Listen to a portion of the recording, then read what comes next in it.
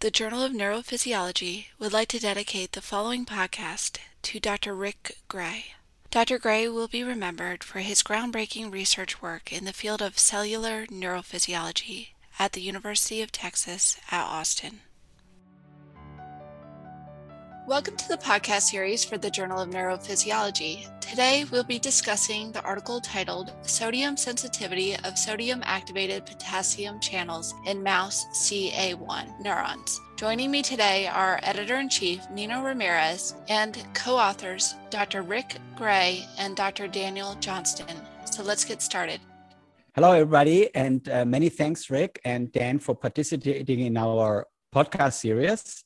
And your lab over the years contributed really significantly to our understanding of the role of ion channels and their conductances in controlling neural activity, how their molecular and cellular properties shape synaptic integration, long-term plasticity, and how this intrinsic excitability is a critical component for learning and memory. And that's why you probably studied the hippocampus and also in the past the subiculum and the entorhinal cortex. Now, in this particular study that we're discussing today, you focus on potassium channels, which of course are known to play a key role in regulating the shape of action potentials, bursts of activity, and you use also single channel recordings to study the role of cytoplasmic sodium in the regulation of the potassium channels and how they contribute to the activity. So perhaps you begin by telling the listeners more about the regulation of potassium channels in general. And Rick, do you want to start on this? Sure. First of all, potassium channels are everywhere in biology. They're in every mammalian cell, they're in bacteria, they're in plant cells, and there's even parts of viruses that can act as potassium channels. So they're everywhere. They do a lot of things, and there's a lot of different types of potassium channels with different properties. In mammalian brain, there's at least 30 different potassium channels have been identified molecularly, and the function of a handful or a big handful of them have been studied at the single cell level. Regulation of potassium channels, since they're so important in every cell, there are many types of regulation. They can be phosphorylated, dephosphorylated, A kinase, G proteins, can affect them. Many have multiple subunits, and there are different splice variants, so that can alter how they act. Others are regulated by different ions, such as the calcium for BK channels and SK channels, and sodium for the K and A channels. There are also acid-sensing potassium channels and ATP-sensitive channels that are very important in the heart. Another form of plasticity is voltage dependency. Some channels are not very voltage dependent. Some are very voltage dependent, where they're turned off at negative potentials, turned on when you depolarize, and phosphorylation or the existence of different subunits can change the voltage range of activation and inactivation, which can greatly affect what they do in a particular cell. And then there's what I often call geographical or distribution regulation. A long time ago, people in Dan's lab, Dax and Jeff McGee, found that KV4.2 channels, there were some in the soma, but if you went out the dendrite, there were a lot more. And that has been seen for other channels now. So you've got a distribution of them.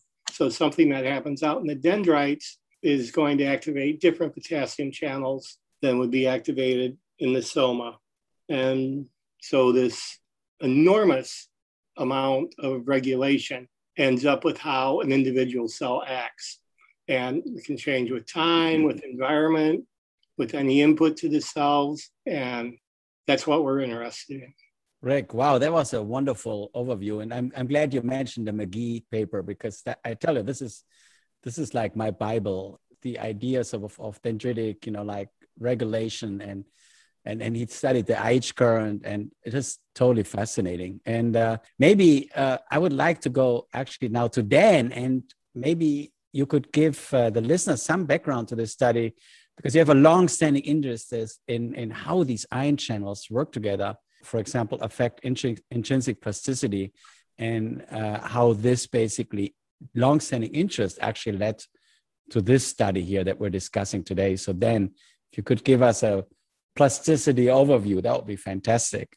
Sure, be glad to. So, Rick is definitely more of the channel person than I am. I'm more of the cell person, how channels regulate the behavior and activity of cells. And I think it really started probably, God, almost 30 years ago now, when we started looking into properties of dendrites. And although it was known that there were action potentials back propagating into dendrites and so forth, Greg Stewart and Bert Sackman paper, I think was 92, something like that. Anyway, but we started looking at the channel properties, and Jeff had some papers on sodium and calcium channels and dendrites, and then Dax Hoffman, along with Jeff and Costa Colbert, looked at a particular type of potassium channel where the difference in properties and distribution was quite remarkable and dramatic. And so I always think now of dendrites as being a mosaic of channels. They're all over the place, but very different spatial distributions. Almost every single one has different spatial distributions. So anyway, that's kind of a background of follow on to what Rick just said. But we got interested, everybody's studying synaptic plasticity, but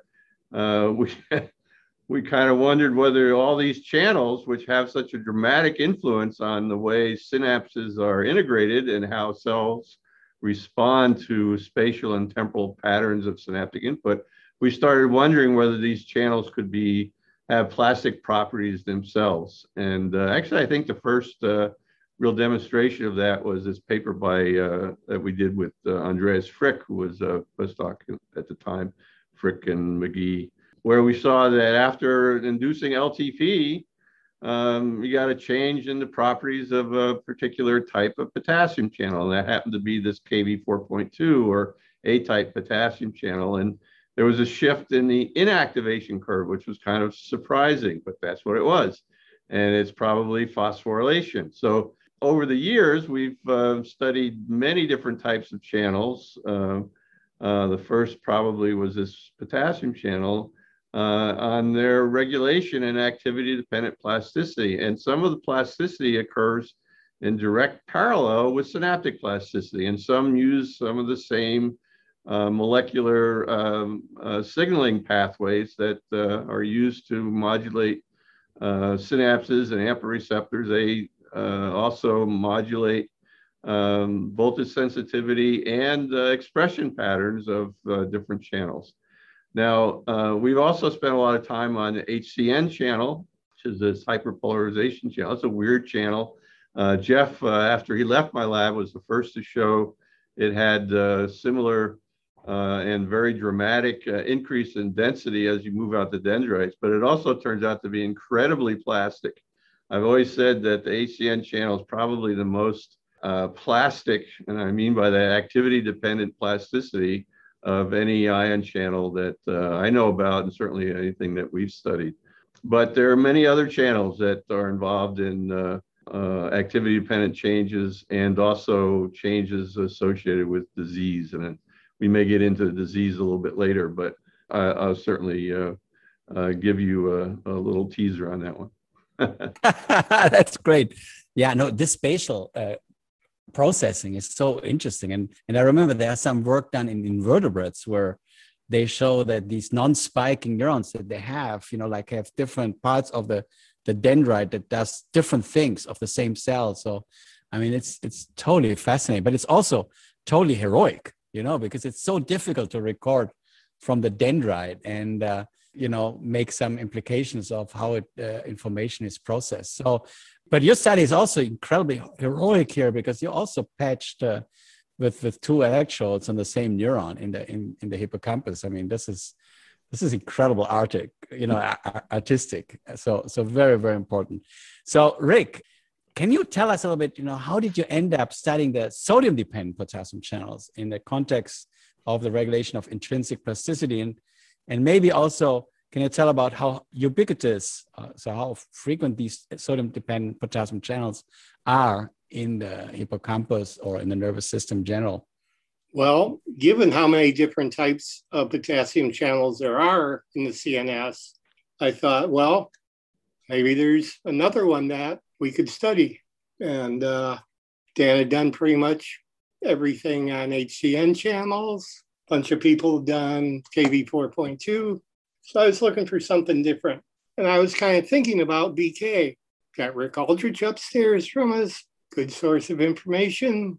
And so I started looking for him. And a normal way to characterize at least a potassium channel is to do an excise patch with equal potassium on both sides of the membrane. And that's just a method biophysicists have used to compare the properties between the different types. So I started off doing that. And I saw some BK channels. I kept seeing a channel of a smaller amplitude, smaller conductance than BK. So first I was worried I was doing something wrong. I was making a small BK, but then I looked further and I saw them everywhere. Now, I'm not so good at dissections anymore. And so a lot of people in Dan's lab, we've got Darren Brager with us. And so I would beg slices. And we like doing that because we use fewer animals. And so I had some rat CA1, mouse CA1, mouse prefrontal cortex. And the very first step I ever did was in granule cells. So I like to do a little in granule cells. And this smaller channel, smaller than BK channel, was everywhere. I couldn't put an electrode down on a cell without seeing one or more of them. I've done other channels. When I was doing calcium channels, you'd get patches, no calcium channels, put a new electrode on, go again, and you could get them, but not in every patch. Same way with sodium channels. Every electrode, almost every electrode, I put the numbers in the paper, but it was almost all of them. Every patch, this channel was there. And I thought, gotta be important, right? Why would nature make so many of them if it wasn't doing something? And so I looked at some papers, saw that it was possible this was a channel of the sodium activated potassium family. And I, of course, knew all the work by Len Kaczmarek and his colleagues on it. So I thought, okay, I'm going to look at this. Wasn't what I planned to do, but it was different.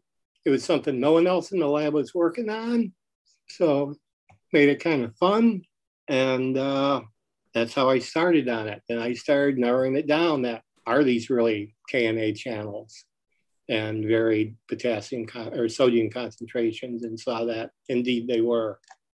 It's really crazy because I mean, there's so little literature on this. And that's why I felt we need to do a podcast on it, even though they're so ubiquitous in the nervous system. And I mean, I patched and I always look for the BK channels, and because they're like these 7 picoampere, big channels. But I probably also totally overlooked these ones. So what does it take to get them activated? And you studied in particular the interaction with a sodium potassium pump. So, and what does it mean physiologically? If you can tell us about that, it would be great. Well, sodium definitely activates them. And from the excised experiments where I've got a ripped off patch with the cytoplasmic side in the bath, there's no ATP there, nothing for the pump to use. And so I'm looking at, the native relationship of sodium to potassium channel activity. And that's when I saw they were sensitive to fairly low levels of sodium. And I thought, okay, if I see them everywhere, maybe I'll see them, in an intact cell. Because if you just plop an electrode down on any cell, you see lots of channel activity. The cell's doing stuff. I didn't see these channels. I thought there was something wrong with my salines. I changed electrode glass, and I just didn't see much activity. And I thought, well, that's weird. If there's so many, they got to be doing something. And several years ago, Art Carner did some experiments with sodium-sensitive dyes. And this was in cortical neurons, I think.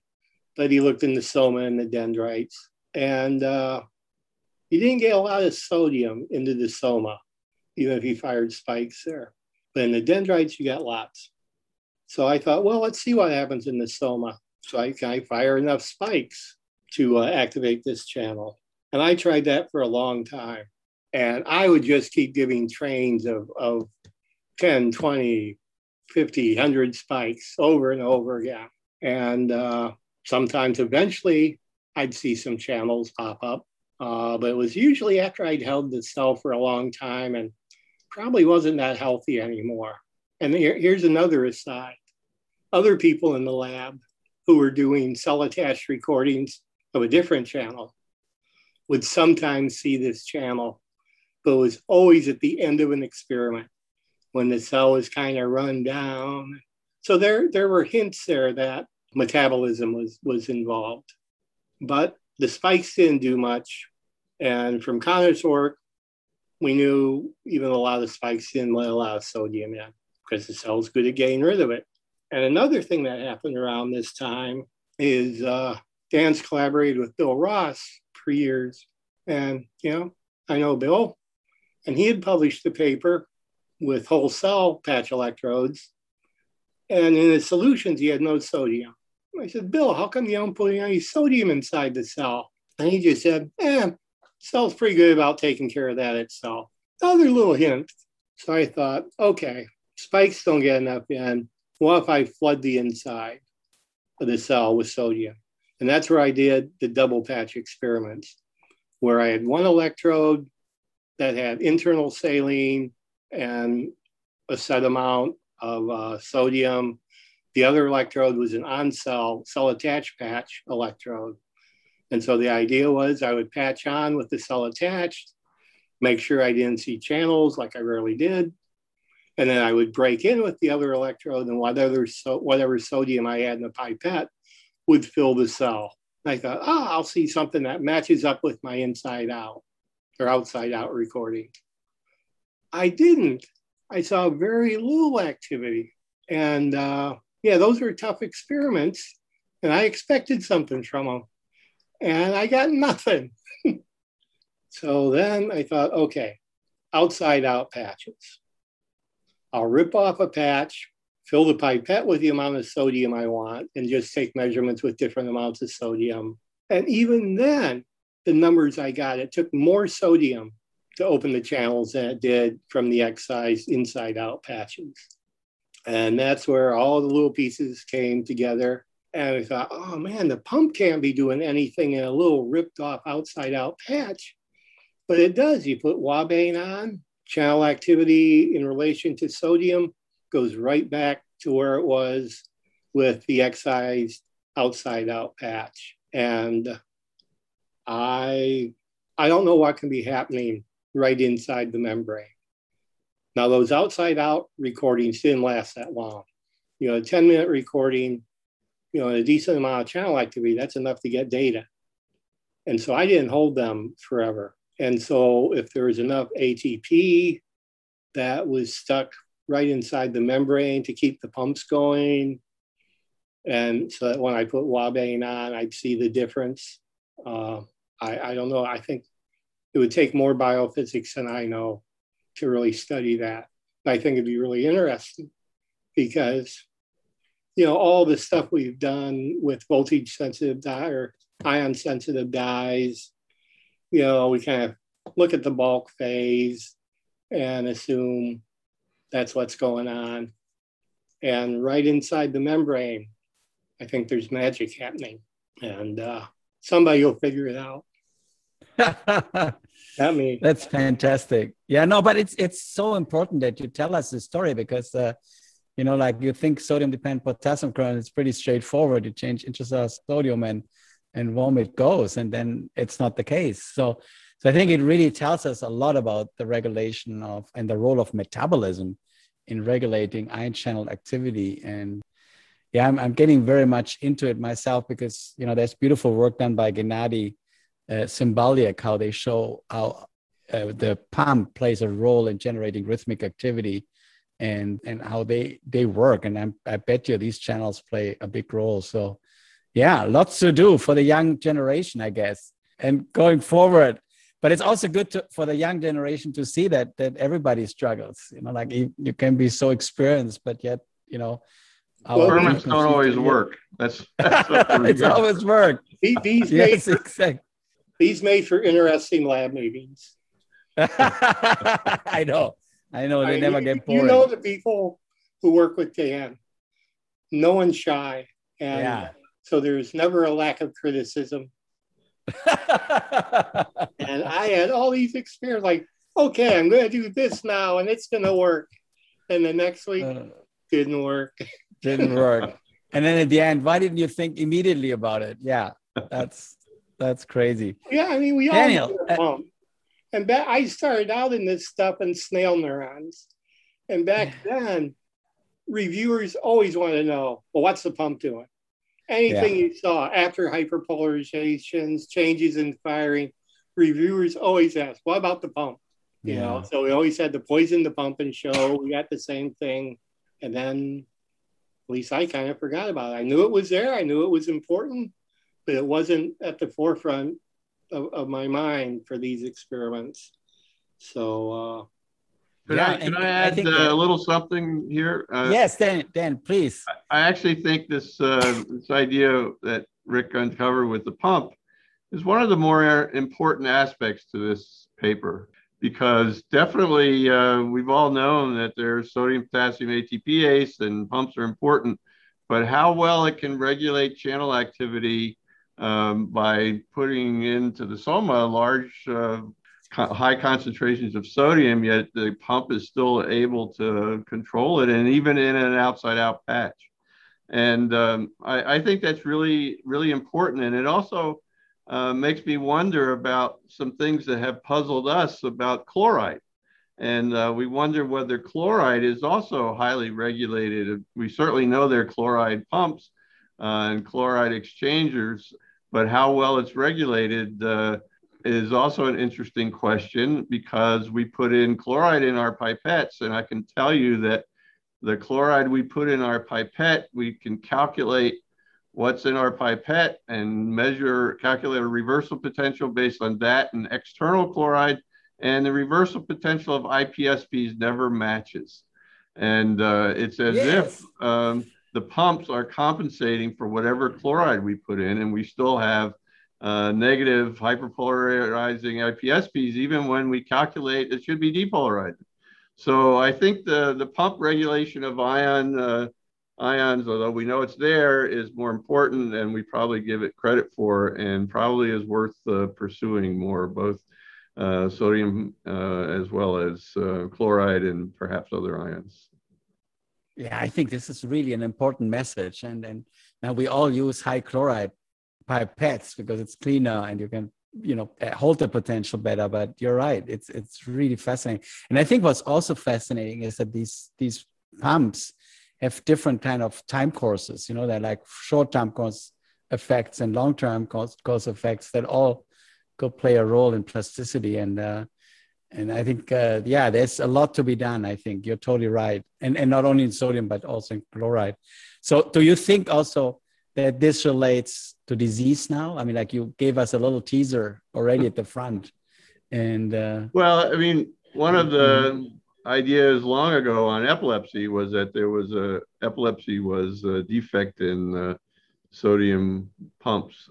And of course, there's a lot of work by Kaczmarek on this particular channel in Fragile X syndrome. So the FMRP protein that's absent in Fragile X binds to this channel, and Kaczmarek has done some very nice work on it. So we know that at least at the molecular level, this channel may be involved in Fragile X. Now, as physiologically, we don't know. So I think there are a number of ways. And I think one of the more interesting parts of that is in terms of maybe future directions and what controls the sodium sensitivity of these channels. So yeah, we know the pump controls the concentration of sodium, but what exactly at the molecular level regulates the sensitivity of the channel itself to sodium? Maybe it's under phosphorylation, or maybe there's an auxiliary subunit that we don't know about. And I will say that Rod McKinnon has a really nice crystal structure of this channel that he published a few years ago. And when I talked to him about it, he thought from a structural standpoint that the channel would require tens of millimolar of sodium to be activated. And I told him that that's not the case. And so he immediately wondered whether there might be another subunit that we don't know about, or that there's a phosphorylation state that's not part of the crystal structure that might control the sodium sensitivity. So there are many ways in which this channel could be regulated and play an important role that, is part of a future direction, I think, in how it may affect both normal and abnormal activity in disease states. Well, yeah, you answered really my next question, basically. What are the next steps? And also, like, the question, how are they spatially located together? Is the pump close by to these channels and in different parts of the dendrite or something? So it's really fascinating question. So lots to do. So I think that answered the question, correct? What are the next steps? Do you want to continue on this relationship? Oh, Rick has some more to say on that. Yeah, okay. What's the next step, Rick? Oh, well, dendrites, obviously. I'm just starting to patch dendrites. It's harder than somas. Not very good yet. But, I managed to be in Dan's lab all these years and never do an LTP experiment. Wow. He accepted that? That's amazing. But I'm not going to leave until I do dendrites. That's too big a fish to leave. So yeah, that's the next thing. But I wanted to evangelize a little bit on channel properties. Kaczmarek has taught us a tremendous amount about the molecular biology of the channel, all sorts of things about how it works. But because of different splice variants, things we don't know in different cells, the only way to know how they're going to work in a particular cell is to record from that cell. So we take the baseline of knowledge we have and then say, okay, but in these cells, it acts a little different. Darren and Brian Kombach did some experiments on HCN where regulation of HCN was exactly the opposite in PFC and hippocampus. Same channel, same regulator, did the opposite thing. So you never know. You got to study the channels where they normally live. And it may be that CA1 is not a great place to study this channel. It's like back in the calcium channel early days, you wanted to study T-type channels, you looked at thalamus because they were everywhere. Other cells had them, but it was harder to do. But our style is we're interested in the hippocampus. So we'll see what they do here. It may be interesting. It may just be a footnote that, this channel does great stuff in these cells, but not so much in CA1. But we don't know that yet. And knowing it would be useful into my sermon.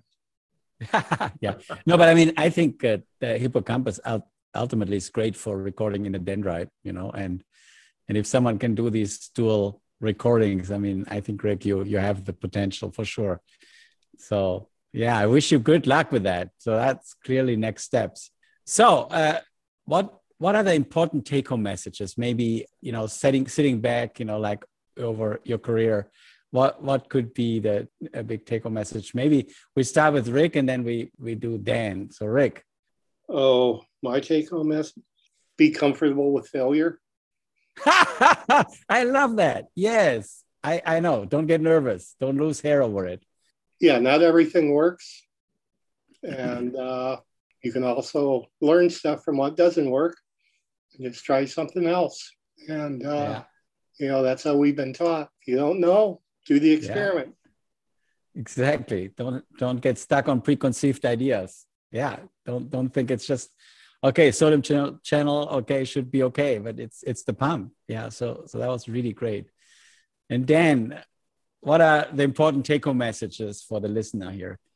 Well, it's a bias, and maybe I'm a little old-fashioned, but I think it's important to know how neurons work. I'd like to know.